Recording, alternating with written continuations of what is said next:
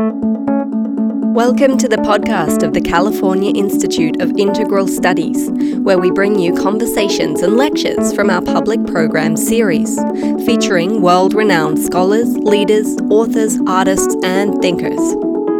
In this episode, author and activist Sebonfu Some explores the importance of grieving and ritual in Burkina Faso, West Africa, and how that tradition can be applied to our lives today. Her work has helped move African spiritual practices from the realm of anthropology to a place alongside the world's greatest spiritual traditions. This conversation was recorded on February 26, 2016 in front of a live audience in San Francisco. To make sure you never miss an episode of the CIIS Public Programs Podcast, please find us and subscribe on iTunes or on our website at ciis.edu/podcast.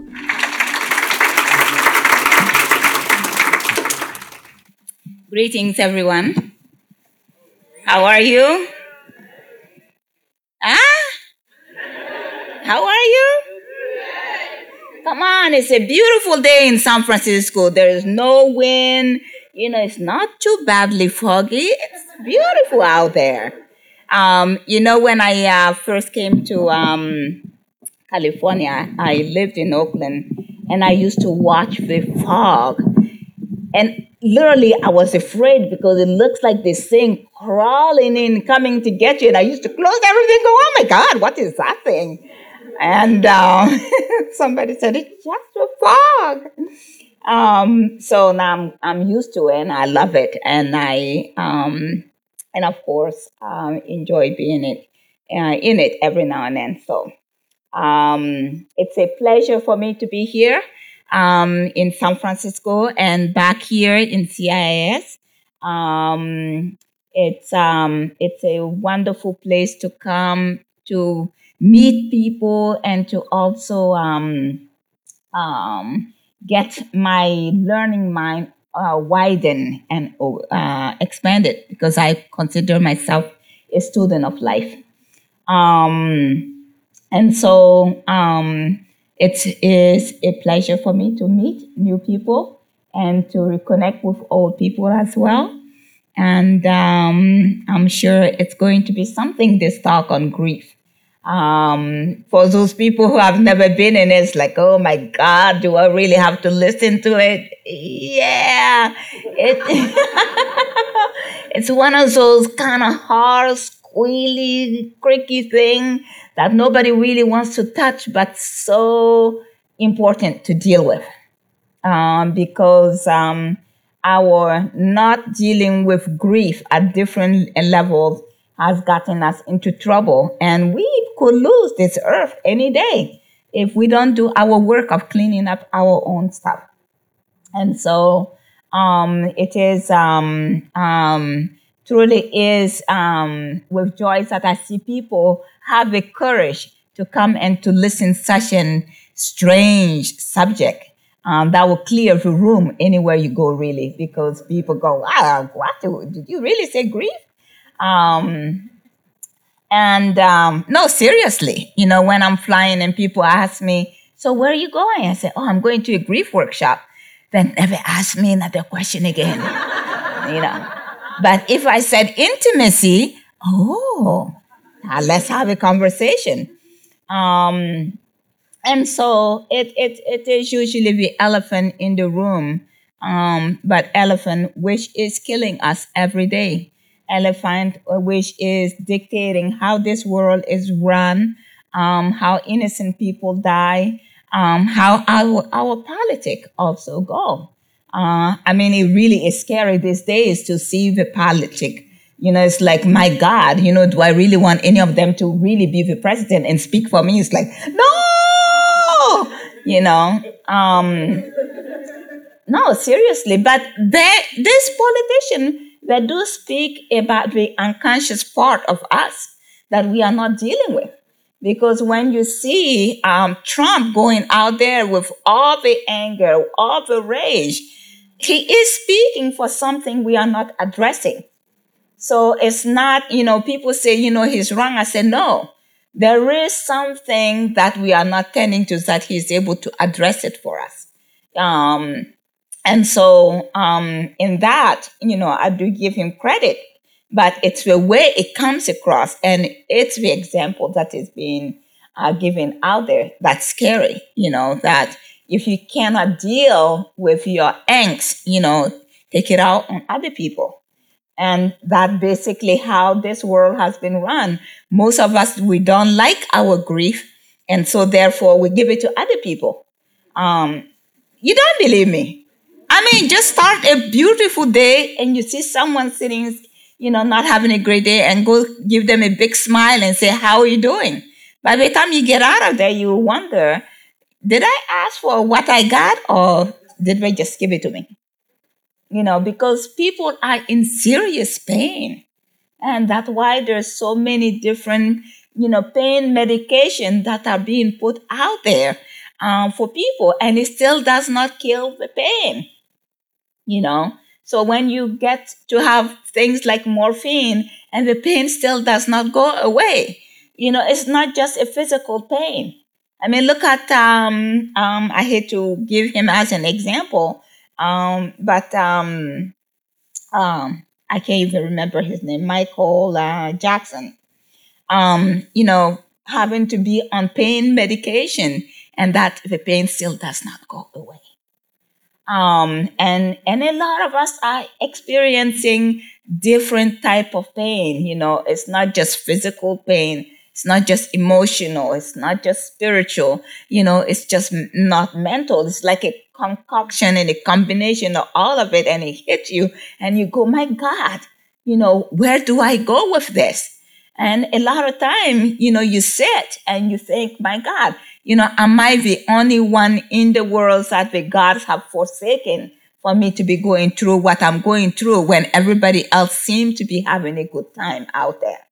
Um, and the point is that it's because most of us, we pain managing. Nowadays, when you go into a room and everybody's sitting with their phone and they're all like this, and there's no conversation, it's very telling. Why is it that we cannot have face-to-face conversation? We have to have this completely life that with someone that is 10,000 life years away from us, that we may never touch with our hands, but that's whom we consider to be our closest friend. That's scary. And yet the people who live with you don't even know who you are. They don't even get to have a word about how you're feeling that day. And it is in large part because community is really not there. And so every single one of us, we are out to fend for ourselves. And it's, as we say in French, it's the sauvekeeper, run who can. So we constantly on survival mode. And it's so drastic that you can see in people walking in the street. People are on survival mode because the pain is so great. Who is going to lay their pain down first so they can attend to other people's? That's often the question.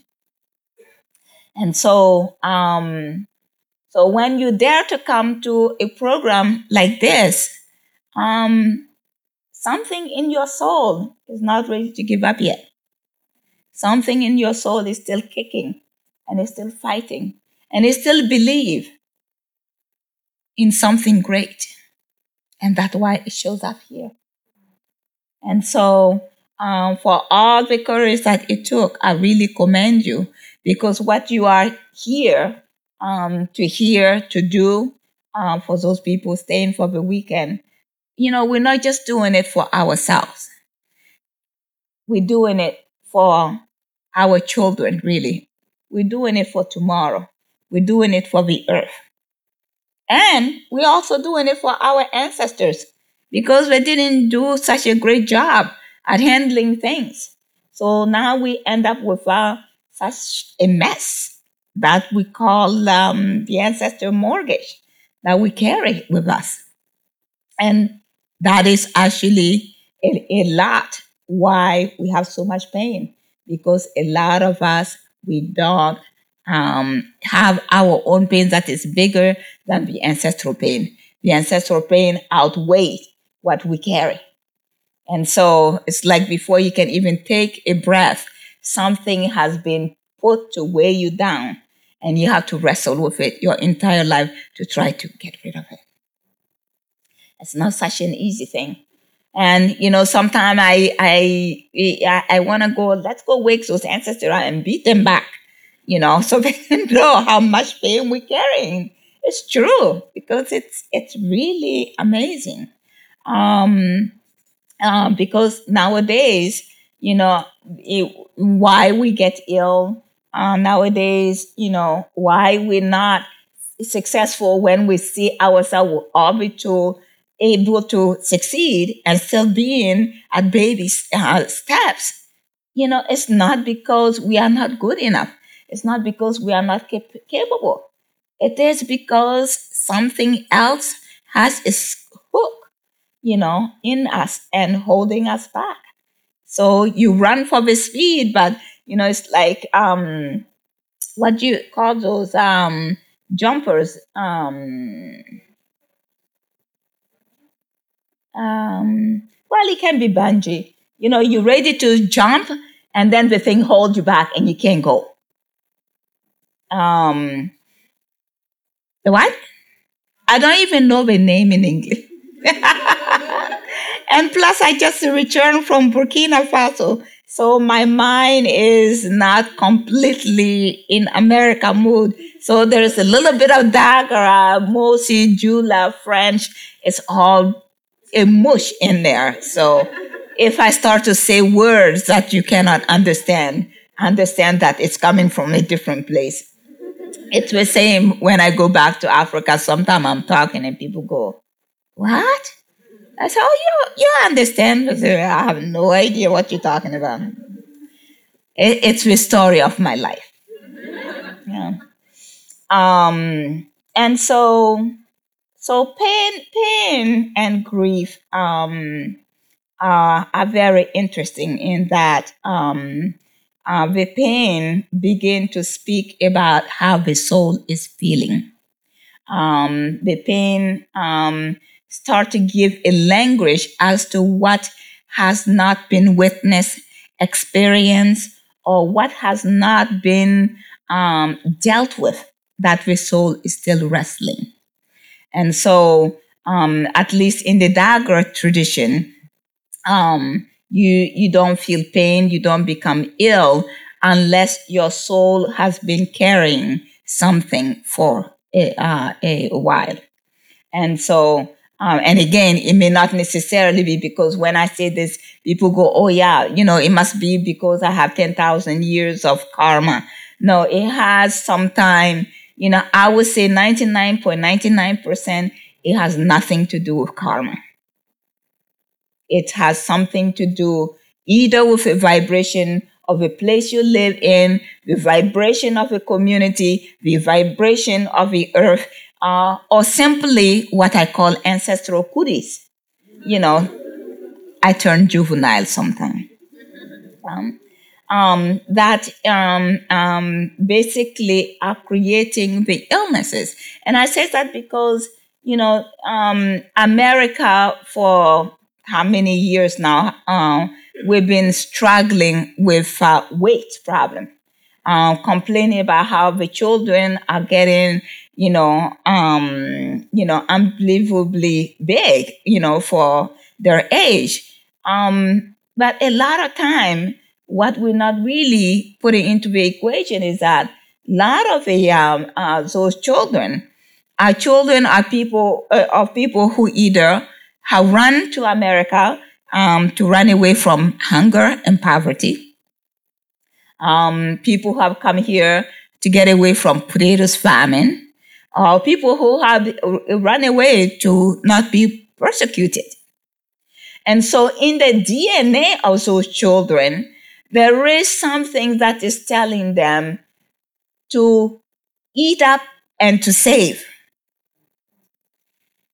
And so when they try not to eat, that's something that has not been dealt with when those people came. Tell them, no, you're going to die. You got to eat more. Because if you don't eat, you're going to die. And so there is an ingrained message in their DNA telling them they have to eat up. And so when you go to a doctor who is telling you, well, you have to eat this and eat that, the body does not register that. All the body hears is that, oh my God, this person wants to kill me. I gotta eat. Yeah. And so it's the same with people who work in the health field. A lot of time they put on weight not because they don't do work or work out, but because of the pain they witness. That they have to put on the weight to create a buffer between them and the people they're dealing with. And so that's why I'm saying that pain sometimes has nothing to do with your own karmic life, because pain comes in as a way of telling you that there is something in the environment or in your lineage or somewhere where you're living that needs tending to. Yeah. And you may be thinking, okay, this is very crazy, but think about it. There are a lot of people who have very beautiful relationships that working out. And sometimes they move just one block away. And all of a sudden the whole relationship collapses. But they're not thinking about the energy in the new place and how it's impacting their relationship. Does that make sense? And there are such places. And one of those places for me is Whidbey Island. People go to Whidbey madly in love. And then the women stay and the men leave. Very interesting energy. But when you get there, the pull is very strong. I even thought when I first went there, I said, I could live here only if it wasn't this cold. But then I started to watch the behavior and the dynamic, how the land dictates what happens. Yeah?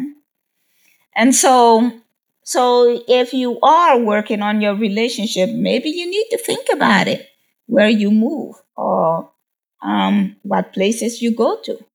How many married people live there? Are there many or are there none? Those are good questions to ask before you get there. There is a reason why the energy is there. Since World War I and World War II, Berlin is one of those places that everybody longs to be in partnership. But nobody wants to deal with a person sitting next to them. It's very interesting. Because the pain of what happened in Berlin is still so alive that the pain keeps the people away. And so they just sit in the longing. Yeah? And so when we experience grief, sometimes we need to stop ourselves and ask ourselves, whose grief am I carrying? Whose pain is it? Because that's where blame and shame comes in. Because a lot of time we take on so many people grief and shame, and we're not even thinking that those things will impact us and can impact us for the rest of our life. And we are so taught that when somebody blames you, automatically you go into shame, you start to apologize. And that when guilt comes in and says, me too. And you find yourself feeling guilty, not even knowing why you feel guilty. And carrying shame, not even knowing why you feel shameful. When I lived in Oakland, I used to wonder why when the young people would see the police, they start to run.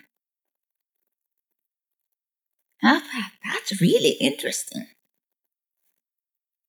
But automatically there is a message that tells them, if you stand here, you're going to be in trouble.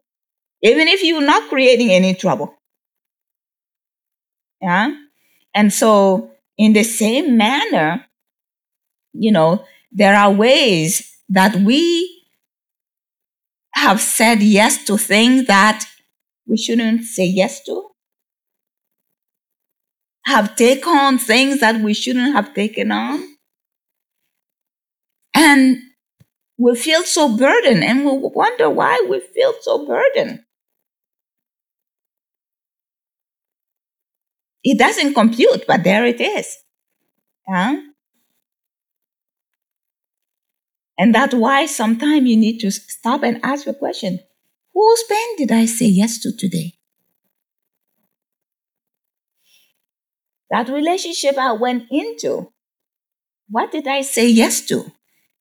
Wait a minute, did I even stop to think that the ancestor of this person could be hiring me to do work for them?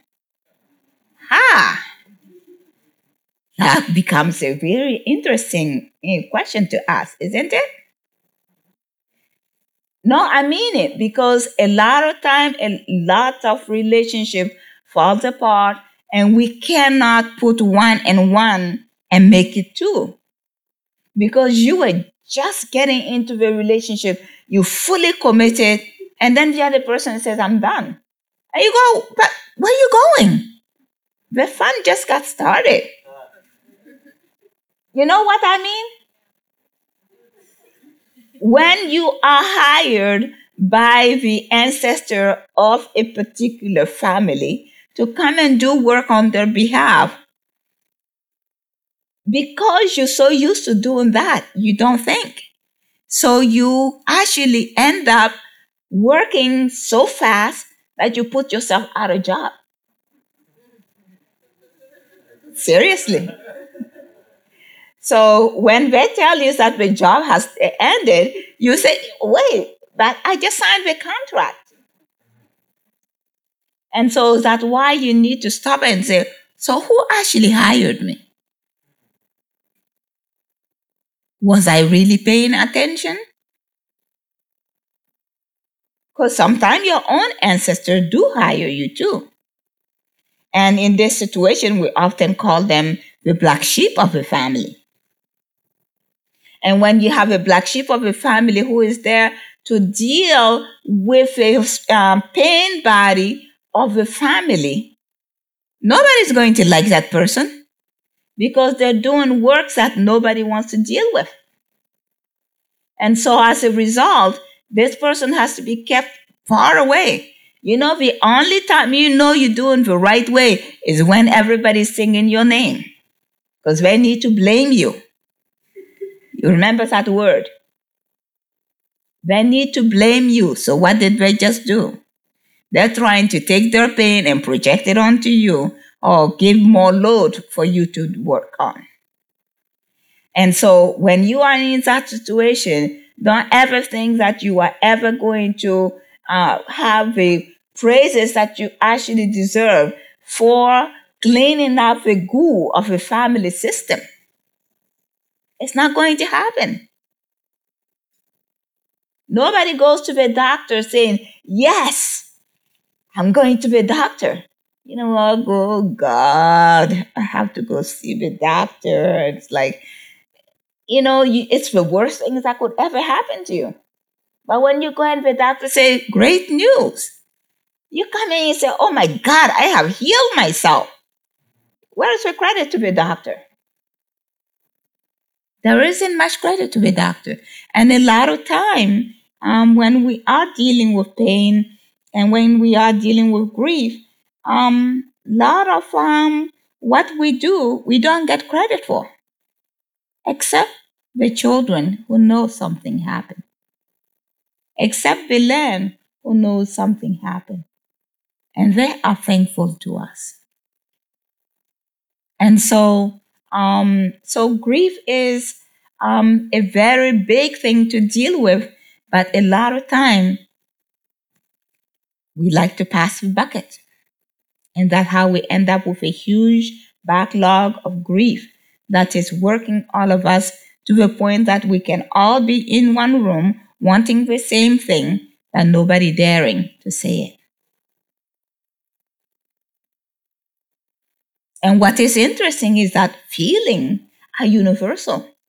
Any being feels. There isn't a being that doesn't feel. Even rock. Yes, I know Paul Simon and Garfunkel said, the rock have no pain. But that's not true. Rock do feel. When they sweat, they are feeling. Everything feels. And we really, really need to honor our feeling. They may be adequate or they may not be. But hey, we weren't born in a community that really validate our feeling. We weren't born in a place where they say, God, you're grieving? Great. Let's celebrate together. Let's grieve together.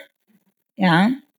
And so beginning to honor your feeling is really important. And to begin to name them too. Because until you are able to name them, you cannot nail them. Meaning, by being able to name your feeling, especially your feeling of grief and sorrow, you cannot crystallize them to the point that you can see the shape, the form, the color they come with in order to deal with them effectively.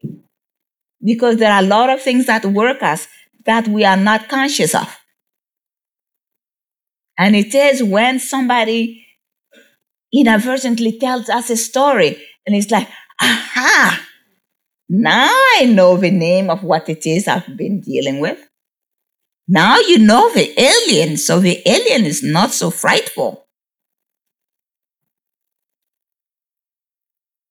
And so when we are able to name things, it gives us permission to also let it go.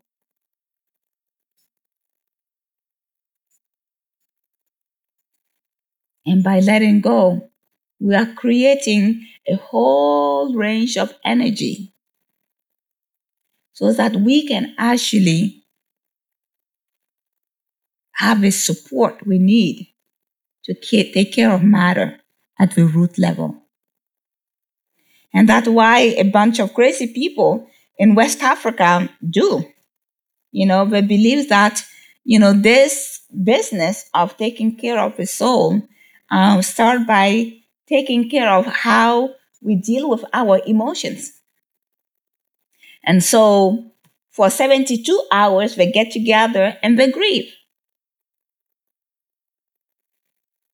I know the government has been trying to shut it down for years, but it's still surviving nonetheless. And it is not because they want to punish themselves by dealing with it, but it is because they see their survival as intimately tied to this. And I know at least one person who's in this room who has been to my tribe. When you get there the first time, it's like you look at these people, they look so poor. And then they look so happy. It's like, what's the deal here?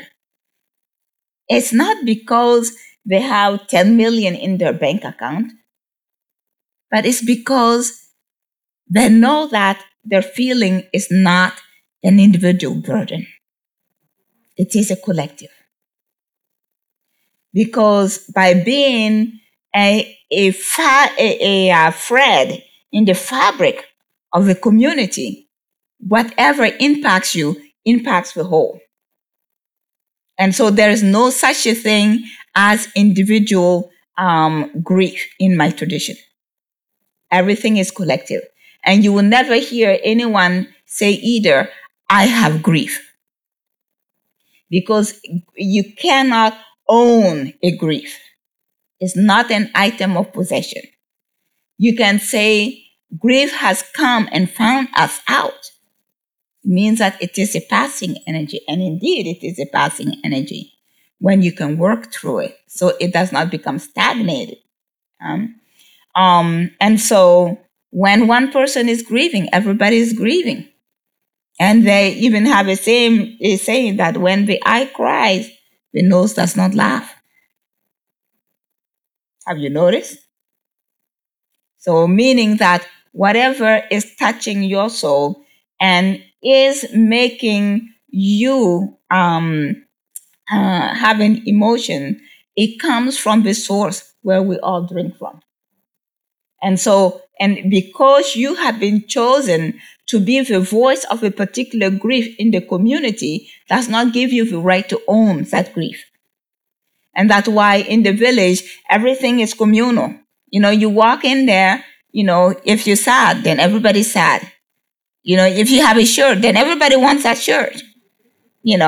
I always tell the story of when I lived in Michigan. I tend to have lived in a lot of places, I know, but it's America. It's about moving, isn't it? I went home with my down coat, and I know my people. Anything that comes in there, it may not come out. So I took it upon myself to put it in this jar and then took it down to the granary and put it there. And it was just children and I, we have our secret. But African secret, right? There's no secret. So the day before I am to leave, I crawl and I get down in the granary. And I can find the children are standing out there laughing and giggling. I'm like, hey, you all know something, so tell me. They say, oh, the next day that was gone. It's like, how come nobody told me? I said, well, we tried, but you weren't listening. Okay, so, but 5 years later, I'm in this very far place because we have to put a well in there. And I see somebody wearing my coat. There are many coats like that. I said, where did you find my coat? And the story went, there were like at least 10 people who have had this coat before he got it. I was like, all right, by then it cannot be used.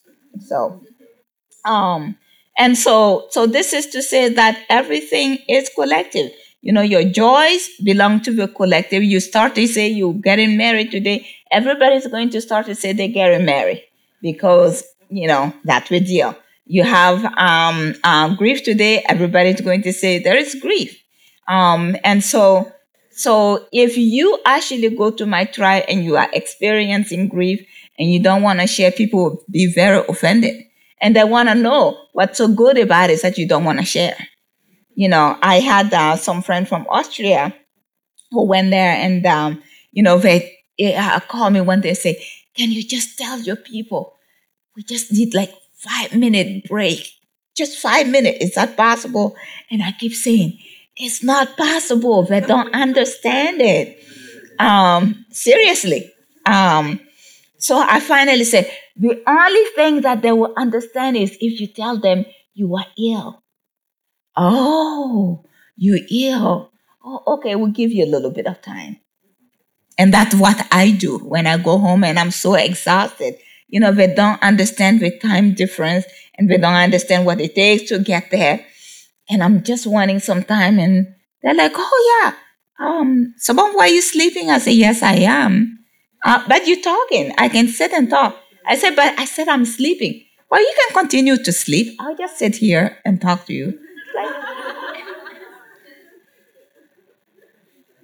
They don't understand. It's like, oh, okay, you're going to sleep. I can still talk to you while you're sleeping. It's okay. Yeah.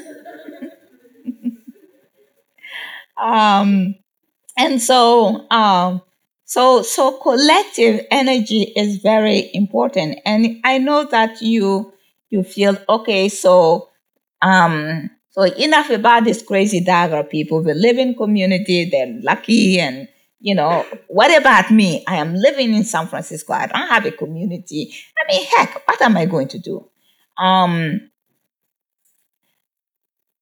There is a recognition as a human being that we all need our feeling honored and recognized. And the things that we probably struggle with the most It's not because we got the bad news, but the thing we struggle with the most is this sense of isolation or rejection that our grief belongs to the collective. A lot of us are still doing therapy probably for 20, 50 years because of one thing. Because when wrong was done to you, nobody stepped up to a place and stopped it. Nobody stood up and said, this is a collective problem. Let's deal with it.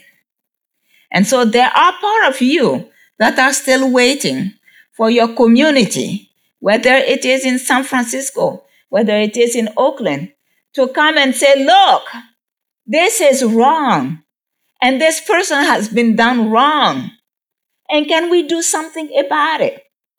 It's not just for the person who's been done wrong, but it's also for the person who is doing the wrong, because obviously something is killing them for them to want to kill somebody else.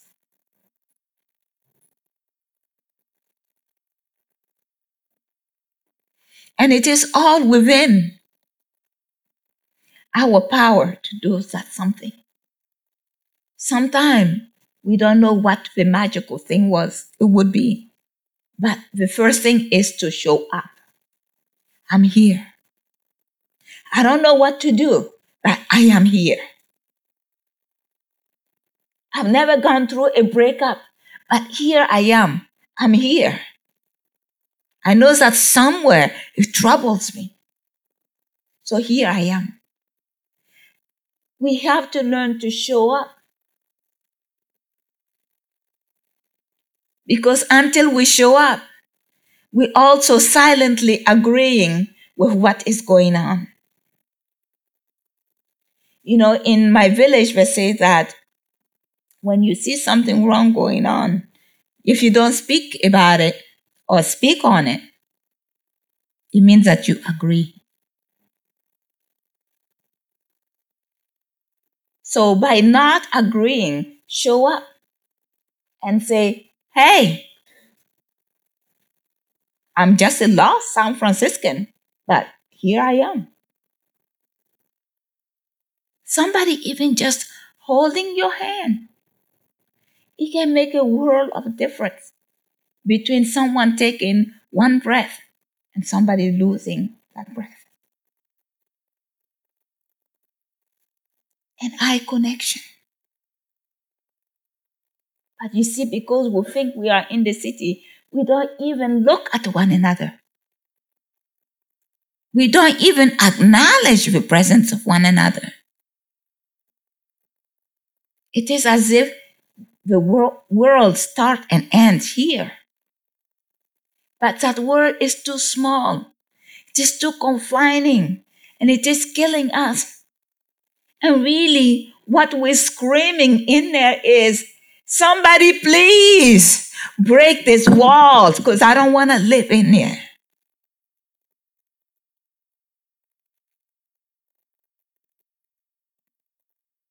So what is it going to take for us to really get there?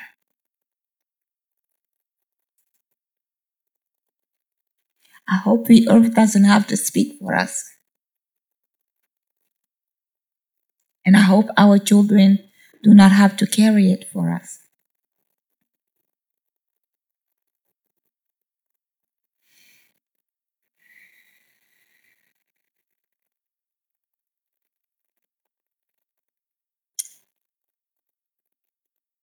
I'm going to quote one of my favorite poets,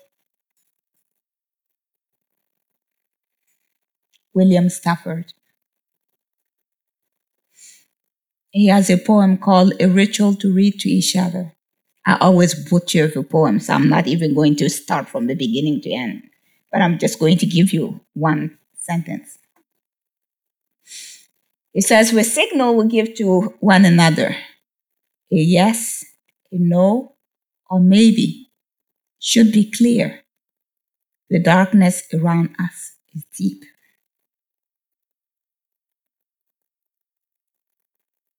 And until we can know that we are the light in the life of the others, they may live in the darkness of never knowing that somebody cared. They may not know that life existed until it is too late. Recently, we've been seeing a lot of suicide and homicide. We may be thinking it's the TV, but we also know it's close to home.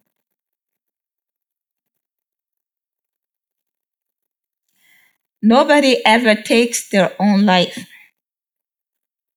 unless they have put out the SOS sign for a long time.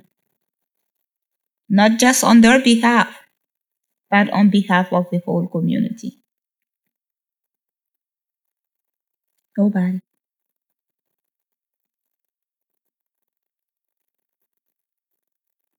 When the pain in the collective becomes too great, some of the most sensitive people start to act it out.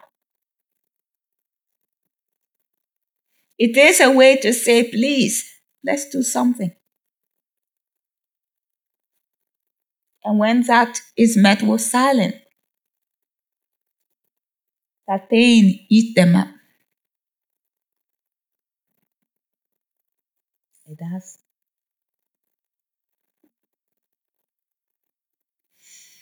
And so, sometimes when you hesitate to reach out, have the courage. Put it out there. I don't know what to do. I like to help. I feel clumsy.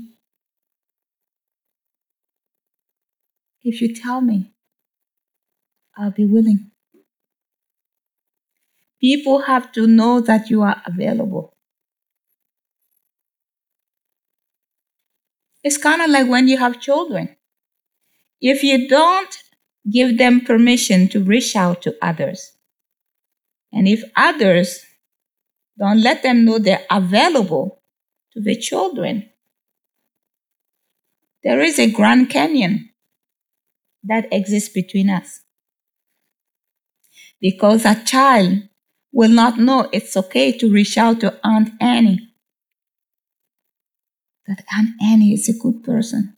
She'll look out for you.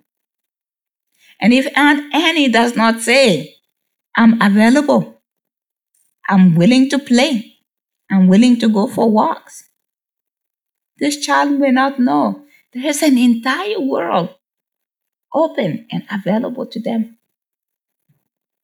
It's the same with us. We all need somebody. How does that song go again? We all need somebody to lean on. So we all do. It's not just a song.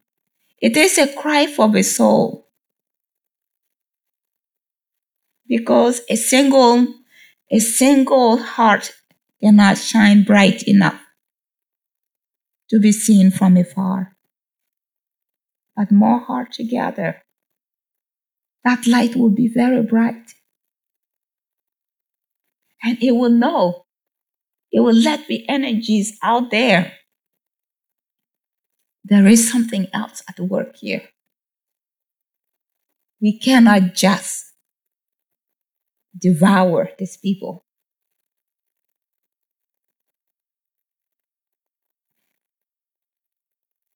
You know? When I first came to America, that's the thing that nearly killed me. I was so naive to think that community existed everywhere.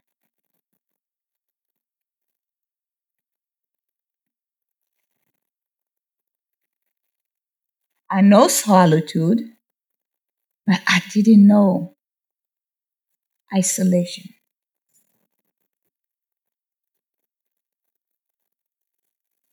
I didn't know what it meant to be alone. To be sitting in your own blood.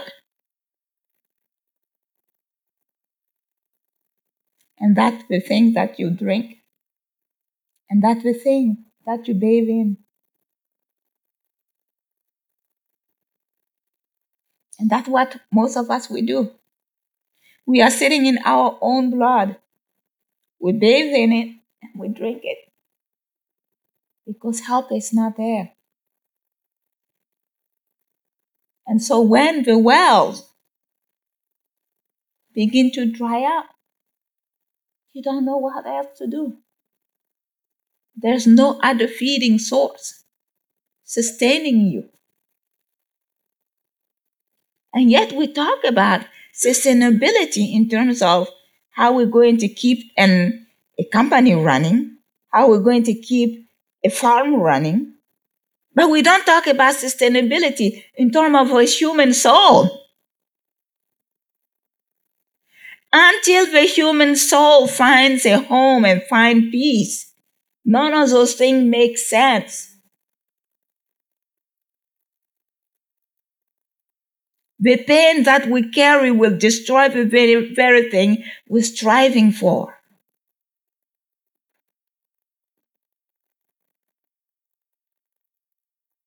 And that's why civilization after civilization, and it seems like it's a hopeless cause. It's not. It is because the soul of a human needs something else that we are not addressing. Giving us war is not going to solve the problem. In fact, it makes it worse because war has an appetite. And it's a deadly appetite.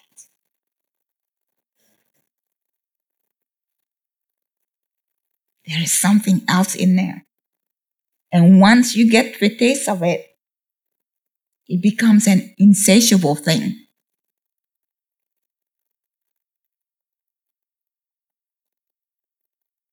And that's why when homelessness started, we often wonder why people are homeless.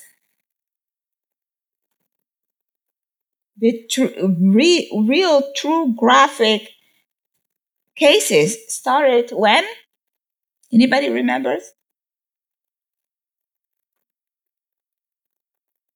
After Vietnam. You remember? World War I, World War II. When the people came back home, they were welcomed with honors. Yes? Vietnam, people were awake and alert, and they didn't want the war. When the people returned, they were not welcome.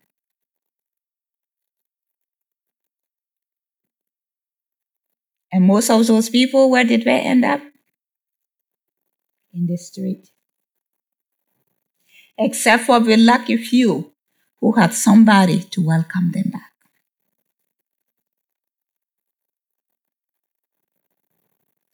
The grief that they're carrying is so huge. It's not just their grief. Mind you, it's the grief of Vietnam and it is the grief of America. It divides your soul. It divides your spirit. Living in a home would mean your death. So it's easier to live out the homelessness outside than to live in a home pretending you are home when you are not home. If anyone has lived with a veteran, you know what I'm talking about. Their soul is not at peace unless something happened to bring that soul home.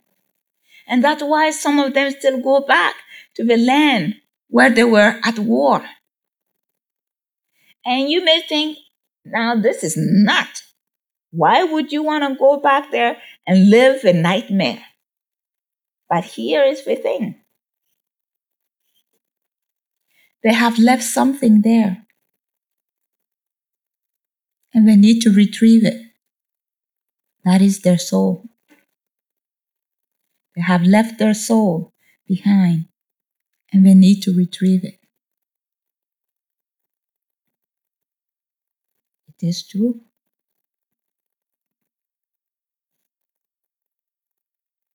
You cannot come home when your soul is not with you. It's the same when people have been raped, when people have been molested sexually. You cannot be home.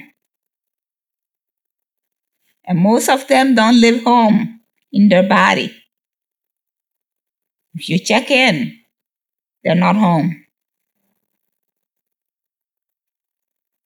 And why? Because it's a survival mechanism. The saying that few people live a few blocks from their home is real.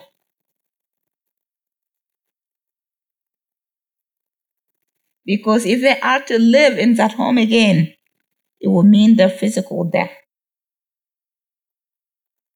The grief is too strong. It's like a huge wave in there to go in.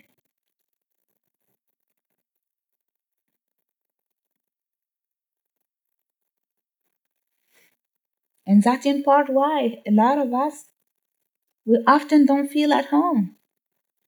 It's not because we don't live in nicely boxed thing with bed and stuff.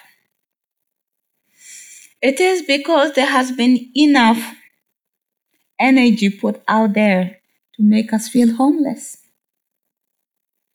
And so the part of us that's grieving the loss of home, that trust that the people who claim they would welcome us, that they will be there for us, and never showed up, have left a void in our soul, which creates a homelessness in us. That even when you have security system, there are those days you go in and you check in under your bed in the closet, just in case somebody might have crept in there. And it's not a fear that is justifiable, but it's actually because you recognizing that the energy is out there. It's just that nobody's speaking about it. We all go into our home and we pretend that we are home. And yet we still feel homeless. So our grief have different legs.